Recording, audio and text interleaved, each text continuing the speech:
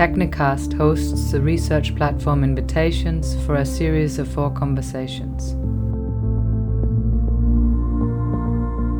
Invitations is part of a series of online events around the topic of creative invitations and the relationship between maker, subject, screen and audience in moving image work, as well as wider contexts of artistic practice.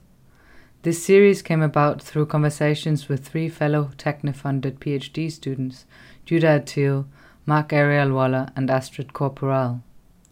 This conversation is an Arts and Humanities Research Council funded event as part of the Techne Consortium for PhD research studentships. My name is Theresa Henningsen. I'm here online with Juliette Chauffé, filmmaker based in Brussels and a close collaborator of mine for many years.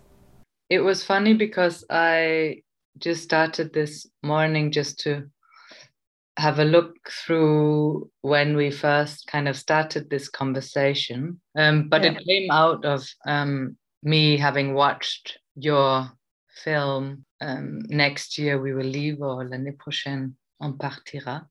I then responded to in an email to you kind of saying how it reflected some of the things that I've been thinking about as well and in my work, and which you, I guess, kind of knew, but we were trying to kind of articulate what those interests and motivations and processes, what they shared somehow. So maybe the first question to you I would ask would be to kind of talk a little bit about how you see your process of working in this particular film and how it reflects this idea of seeing yourself in other people. I mean, at the beginning of this project, I did not really tell myself that it was going to be the intention.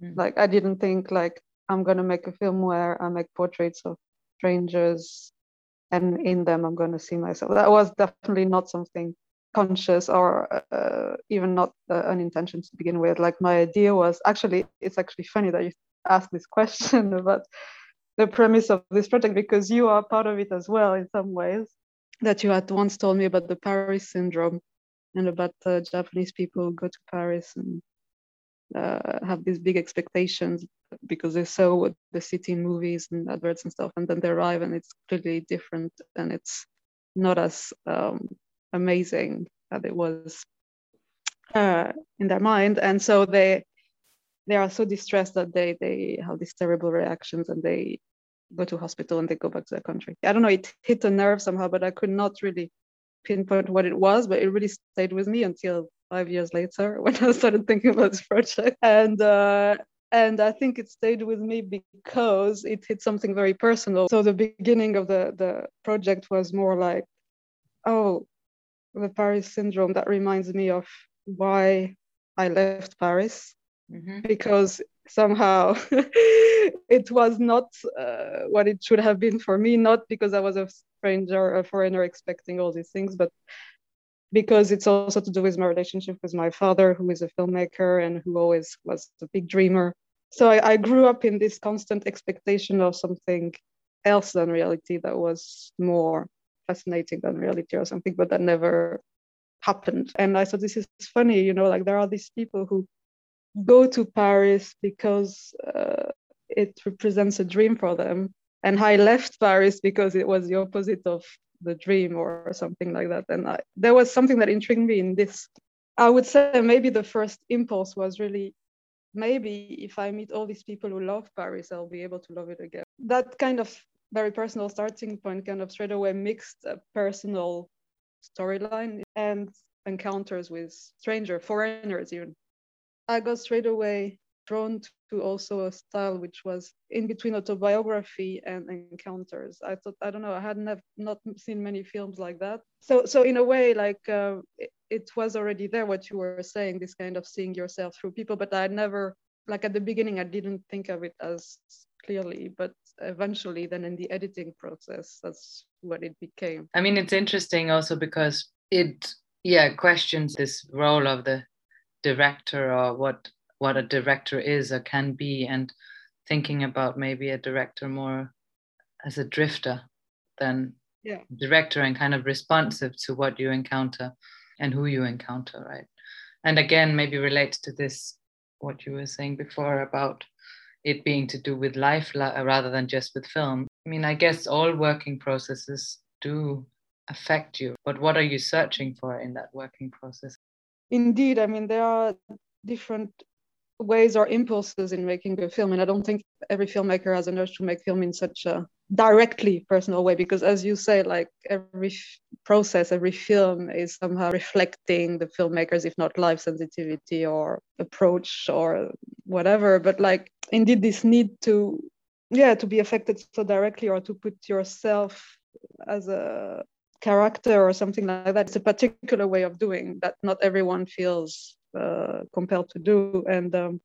And I think when you are compelled to do that, because you're so part of it, even more so than maybe when you're doing something where you're more outside, you have even less control on what's happening. That's maybe how you become a drifter as well, because you have to somehow give in to chance or whatever's going to happen, and you don't also understand everything. Like for example, the people I chose for the film, I also chose them very intuitively. I mean, I had like kind of archetypes I was more looking for, but of course you never meet those exact archetypes, So, unlike when you're making a film about, say, I don't know, an area of a city or something, like where you can still analyze it in terms of sociology or politics, it's more intellectual in a way. You're so involved in it, then it overwhelms you somehow in a way that you can't make sense of everything as you do it.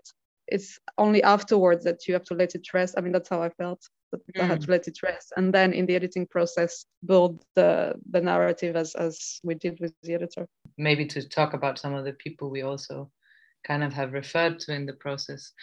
One of the things that kind of stuck with me when I read this notebook of Maya Deren, where she says it was no good looking for the pieces, because then I would be selecting them according to an anticipation of something and eliminating those which did not conform.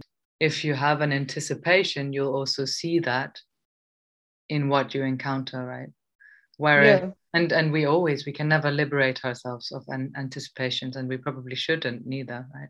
But, or of expectations or conceptions and ideas, but to nurture somehow a response that allows itself to drift with what you encounter without kind of saying, this is what I'm looking for, has felt somehow very giving, I think, to me, both in filmmaking and in life. And to think about this question of intention and what makes you do one thing or another, while still keeping in mind this openness to chance, or what we call drifting, is a really strange and interesting, for me at least, dynamic to think about. I think that it's also funny when I've been reflecting on how I work, there's often been this sense that I oscillate or like shift between these quite extreme positions of being very insistent in my inquiry and then withdrawn and kind of observant and hesitant in another way. Let's say that I can completely see that the encounter itself is a drift, and that we can be adrift in this encounter because we don't know where it's going to lead. I feel that the drifting happens, but it happens for me after I've had an intention of some sort, a bit, even if it's a loose one, right? To want to make a film without purpose or without a goal is also in itself an intention. Yeah, no, exactly. Yeah. I mean, so how to negotiate this, right? Yeah. Because to have an intention of no intention is a contradiction, right? What would be a working process, whereas a drift would be even also before the encounters themselves, Maybe I could just talk briefly about how I met the twins, just so that it's... Yes. So I think, we were living together in Peckham at the time, because I was taking the bus from Peckham to New Cross to go to Goldsmiths. And they were on the bus and they were wearing the same identical clothes. And then they pressed the stop button at Sainsbury's in New Cross, but pressed it too late. And then they pressed it again and again and again until Goldsmiths, which is the next stop on where I also had to get off. And so we got off, and I was weirdly, for some reason, it was quite odd. I was just standing between them, and then it went really. I really hadn't made sense of why I was doing that, but I somehow very quickly asked if I could come around for tea at the house. That's at least how I've remembered it. Yeah, obviously in relation to what we were talking about before, for me there was both a sense of, I've made this decision, but again, not making it very clear to myself why, right? Why am I doing this? Or what am I doing even? No, but I mean that's a very interesting case actually with this film, because indeed, I mean, it's a very good example of like how there was no intention of this encounter. It was really like, it's not like you set out to make a film about that.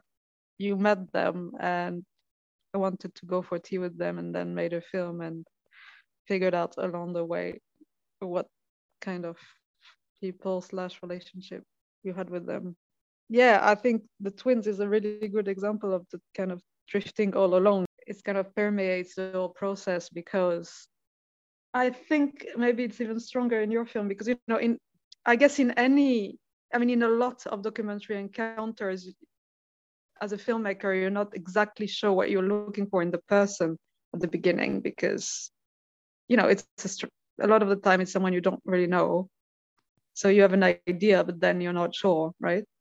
What exactly could be the most interesting. So I think that somehow was also your position, but that was made much more central or stronger also because they were expecting something of you, which then made you in an even more awkward situation. It became very clear in one situation, which is not in the film, and I didn't film it, where I had arrived. It was very early morning, and then one of the twins, Raymond, he was in the hallway, and I was kind of fiddling with my camera equipment to take it out, and suddenly he was kind of had this awkward posture, and then suddenly he just pulled down his trousers, and then he just announced, like, you've got something I want and I've got something.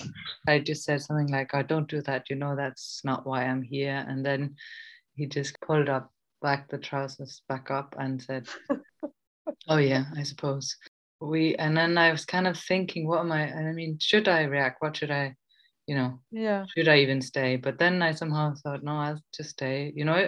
I didn't feel scared really. And I guess there was also something about, the fact that they were older men and not so threatening physically. But then we went to the living room, and then he said, kind of quite quietly, kind of just said, yeah, but just because we get older, it doesn't mean we stop wanting those things. And I felt there was like, here's this gentle conversation afterwards about love and age, what you need when you get older. I suppose the kind of fact that you are somehow in a kind of, so to speak, uncomfortable, risky situation. Then the question is also, what exactly is making you stay? Yeah, it was quite interesting, because in that moment of my life, I was feeling quite lost. Anyways, so the kind of questioning of motivations and why I was staying, and what was this insistence to stay there when I didn't have to, right? And what was I looking for? There was something about this for me, complete uncertainty about what life was about. This kind of complete lack of feeling of something kind of structuring or something allowing me to make sense of life, that kind of made me search in the most maybe extreme. It's not that it was extreme, but like it made me search in something that was so other to myself somehow. It was such a small space that the dynamic of the encounter was so palpable all the time when I was there. You said, I felt such a lack of structure in my life that I looked for something completely other, which I can completely relate to, because that's what I'm like too somehow. But like, it's a bit also, it's definitely not the most intuitive thing to do when you lack a structure in your life and think I guess the most common way to respond to this would be maybe to do the opposite, like have a lot of familiar things or people around you to reassure you or, make you feel like comfortable in your familiar surrounding. You know what I mean? Like make you feel at home. And there we go. We will come back to the topic of home because, that's what people think about, if you feel lost, you need home, you need reassurance, you need familiarity, but no, you will seek something like complete for strangers who are like, you know what I mean? And somehow that's also what I feel like, or what I felt like doing and differently, but it feels like the same process. Like I feel lost in relation to my hometown and my relationship to it and my home. And instead of, and that's also what my editor pinpointed, like you go back to your home to reconcile yourself. And instead of going to see your old friends or your parents or you go and meet strangers. What's wrong with you? Yeah. Why is the camera necessary for this? What does the camera do for you in that search? Well, it just allows for certain encounters to happen. Like just, I wouldn't have met the people that I filmed without a camera because I probably wouldn't have spent so much time in certain places that I don't usually go to, or I would not have just gone to certain places.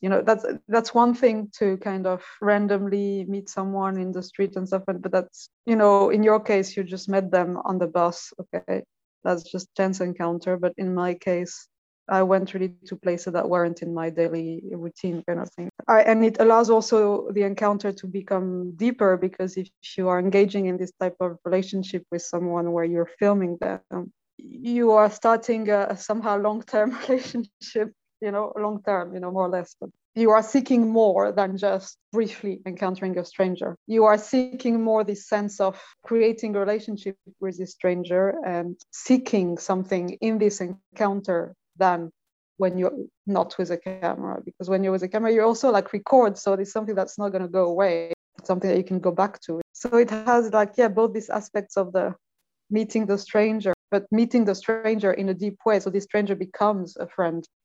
Is it important for you to hold the camera yourself, or in this kind of process? In this kind of process, yes. Precisely for that, because it feels like such a intimate process somehow, like just it's like a way of getting to know something or someone. Yeah, exactly. Like it's a stranger who you are having these very personal conversations with, and that you're getting to know. I don't see what another person would be doing in this situation. I don't know. I would find it very intrusive. It's strange. I mean, I wouldn't say that I'm not drawn to other processes as well, but for this way of working, it's definitely important, almost to the extent that it's only me. It's strange even for me to think about inviting a sound person to come or anything, that it's so dependent on a personal encounter, that the connection with that person and the way of getting to know that person, that it necessarily has to be working on one's own. Could you try and just tell me a little bit about those people that you did meet for your film and the journey you took with them? One of them is Francesco, whom I met in Les Tuileries Garden. I was initially more looking for like a park guardian or someone that was just a bit like a witness of everything that was happening. As I was chatting to the park wardens, he came in to chat with us. Yeah, I mean, I was straight away intrigued by him, but then I came back to see him, and I was straight away touched by the fact that he had left his country of origin, Italy, I think 15 years prior to our meeting or something like that. But he didn't feel very happy in Paris, although it had been some kind of dream for him, but in a specific way. He was still kind of looking for where he could belong. So he would always tell me of this ideal village that he had in his mind, which was somehow in Cape Verde for some reason, because he had seen a documentary about it, and living in a community of people. And he had very like visual description of this place that he would like to live in one day. But what was also striking is that he was a very lonely man. So he was living alone in this tiny room which was filled with statues collected all around the city. He was a very lonely man, dreaming of another place and dreaming of an ideal community to live with. So he was both dreaming of the place and the people. Yeah, he had this kind of melancholia, of this longing to be somewhere else. So maybe it's the longing that was drawn to the melancholia. It was not cynical. He was still very, although he was sad, there was something really beautiful about his sense of wonder. I was kind of touched by the mix of his ability to wonder, both about the statues that were in the park, because he was also drawing a lot and he loved statues. So he had this wonder of the statues, and but also the wonders of how he described this ideal place. So he had a real appreciation of beauty, both beauty, like aesthetical beauty, but also the beauty of human relationships. Yeah. And in the same time, a very deep sadness. The mix of both, I think, really moved me. So it's paradoxical, because this needs to belong, doesn't necessarily. It's exactly what we were talking about before. You know, there's something a bit paradoxical about this need to belong and this constant longing for elsewhere, because elsewhere is not where you belong. We were similar in that sense. We were longing for elsewhere. We wanted to belong, but we didn't want to go back. Many immigrants maybe share this. How do you see it in relation to, because another person who we have invited to be part of our project, the French writer Annie Ernaux, and where you in particular were very early on drawn to kind of have her as part of our project because of her writing in general, but then you were very drawn to this idea of the transpersonal I. Yeah. How do you see that in relation to this kind of way of working? What she means by that is quite precise and related to her work, where she writes at the first person, but intends to, through this first person narrative, encompass like a whole group of people. So she says, when I say I don't just talk about myself, but I talk about a lot of others who've been through the same thing. It's a bit different. Like, I'm really interested in this idea that the I and the other are very closely connected, and it's not because you say I that you just talk about yourself. And I like this strong statement, because she has mostly written in the first person and has really written a manifesto about her type of autobiography, and I find it really interesting. Obviously, like also in the way that Next Year We Will Live was constructed, like the relationship to my story and other story is very intertwined. So that really resonated with her. It's something that you can't really very well articulate in particular funding structures or production structures. It's a different somehow way of working that you have to incorporate into your life somehow, or that is already incorporated, but that is very hard to articulate somehow. How does this way of working, how is that possible? I think it's a very good question to raise, actually, because it's extremely hard to make it fit in a production structure. You know, it's well known that to raise funding you need treatments, you need scripts, even for documentaries, and that you need to pretend that you know what you're going to do. So it's completely opposite to what we are talking about. The only way to incorporate it in production structures is either to not start with no money and meet the people, film them, or start and then bring in money at a later stage. At least you have more freedom. But of course, it's very then small budgets. Or pretend that you know, apply for money, and some people do that as well. But it's one or the other. And of course, maybe it goes without saying, but having a good people to work with, or like building strong relationships with people, or if it's a director that produces him or herself alone or with other people, learn how it works. And I mean, I guess there are some filmmakers who produce themselves, but often they're not alone. I think it's also stating the obvious, but good relationships with collaborators. Friendships, right? And friendships. Yeah, it's a relationships. I mean, also friendships. Yeah, exactly. Even if it's, it doesn't need to be like 100 people, but like a few will help tremendously, not only in terms of actual workforce, but in terms of energy.